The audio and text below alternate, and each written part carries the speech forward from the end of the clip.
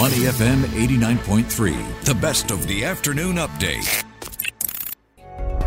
Money in the Market on Money FM 89.3. Welcome to Money and the Market. I'm Hong Bin Jung. The effects of monetary tightening are seeping through to the real economy, contributing to lackluster growth, particularly in developed economies.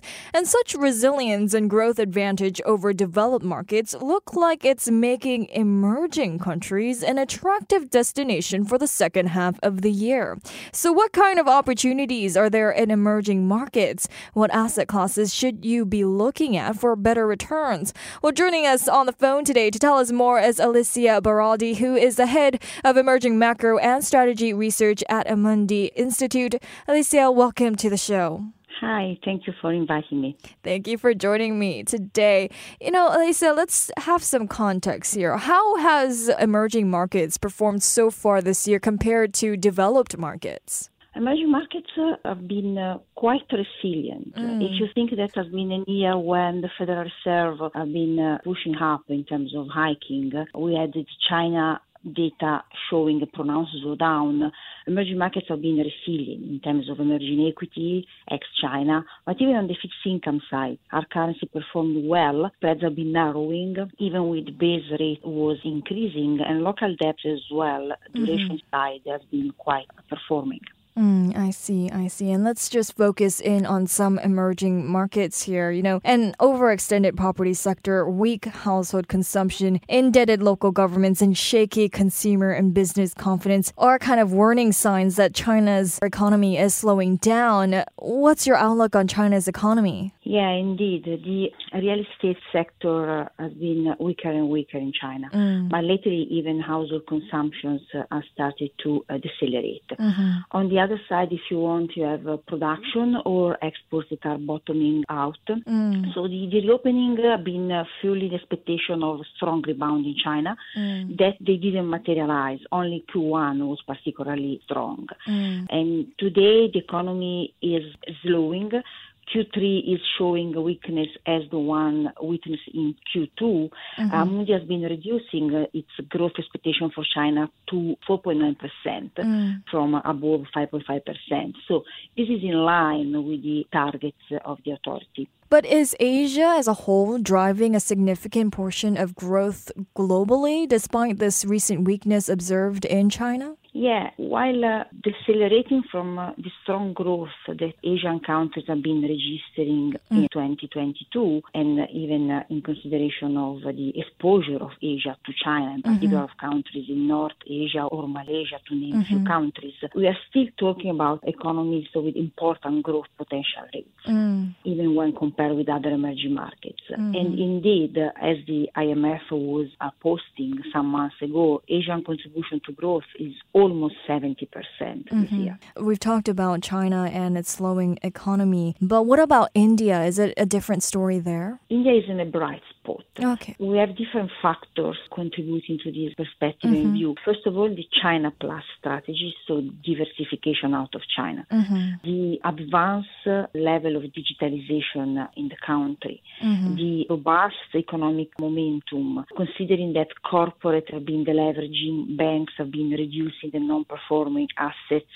India is ready to start an interesting investment cycle that is very much necessary to keep growth high and to accommodate the massive amount of young people entering every year in the labor markets. I see. I mean, emerging markets have shown some resilience and a growth advantage over developed markets. And given this outlook on India and China, how does, this make emerging countries an attractive destination for investors? Yeah, you mentioned a very important factor when you go to decide if you invest or which kind of risk exposure to take to emerging markets. So the growth premium between emerging markets and developed markets, and even more how this growth premium evolves, is certainly one of the most important drivers when you have to decide about the risk exposure to emerging markets. So directional growth perspective relevant in general, but even more when you want to increase exposure to the riskiest asset classes in the emerging universe, such as FX or equity, because they are clearly directly related to the earnings perspective.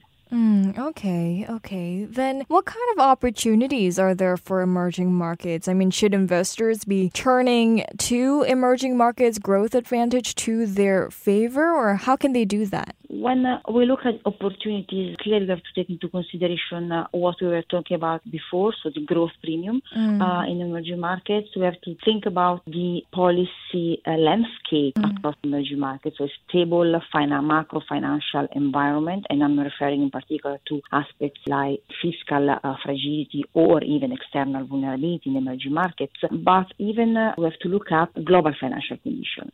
So a Fed pivoting clearly is attractive, is conducive for emerging markets investment. So opportunities are well spread, I would say, across the different asset class within the emerging universe, between equity, fixed income. Then we have to go to regions and countries to pick the best opportunities. Okay. But just to be more specific here, what asset classes should investors be looking for when aiming for the best returns? If I look at to growth premium, if I look to the Fed near to pivoting and with stable, if not declining yields globally, plus the decent performance in terms of commodity.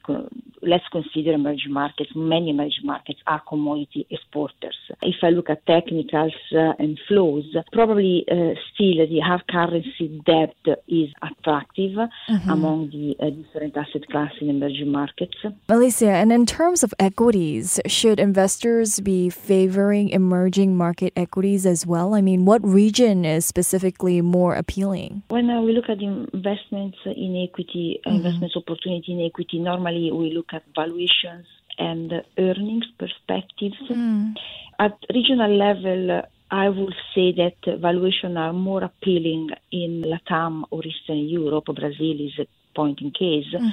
Instead, when we go to the earnings perspective, probably Asia, even related to what we were talking about before in terms of growth perspective. So Asia has offer interesting opportunity in terms of we have to look at countries where growth perspectives are more solid. And then you have India, but even countries like Mexico, for example.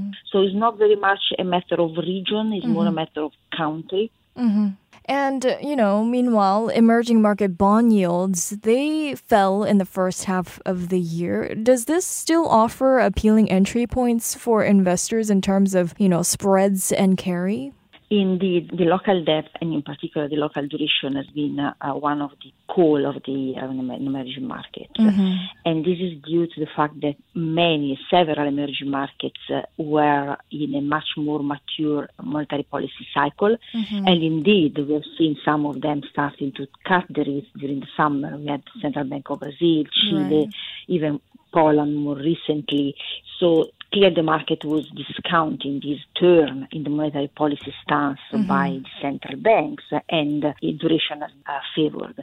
Right now, the local debt appears decently priced overall, even more if you compare to the US rates, for example. But if we go below the index and you look at regions in this case, there are still interesting opportunities, in particular in the LATAM regions, where the room for maneuver for the central banks is probably higher in comparison with other central banks in the universe. I see. What about in terms of currencies then? What currencies would, benefit from a weaker greenback? As I was saying before, the currency asset class in emerging markets needs of clarity and directional view on growth. Having said that, in an environment where dollar is expected to depreciate, we tend to favor the high carry currencies. Again, in this respect, we have to return to Latin America, where currencies like Mexican peso or Brazilian real are still very interesting. We've seen even the good performance of Colombian peso due to the oil performance. In Asia, we have few currencies with attractive carry, and clearly I'm referring to India, INR, and IDR.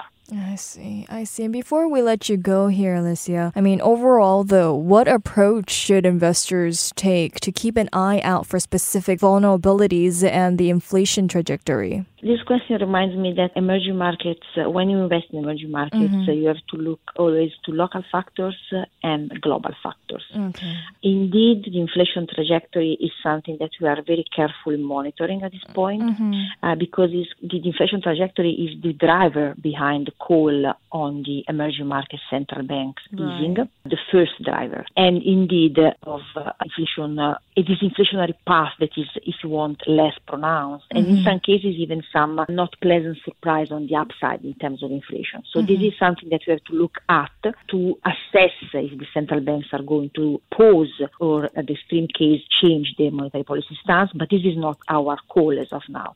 The other point are the global conditions, and that has to do with external vulnerability. So the way we normally look at it is to look at the external vulnerability through balance of payments, external debt, reserve positions. And this is a way through which we rank normally the vulnerability of the countries, and we move towards less fragile conditions in some countries. I see. Well, thank you so much for your time and your insights today, Alicia. Thank you very much for inviting me. Thank you for joining us. We've been speaking with Alicia Beraldi, who is the head of emerging macro and strategy research at Amundi Institute. I'm Hong Bin Jung, and this has been Money in the Market. Stay with Money FM 89.3. To listen to more great interviews, download our podcasts at audio.sg or download the audio app. That's AWEDIO, audio at the App Store and Google Play.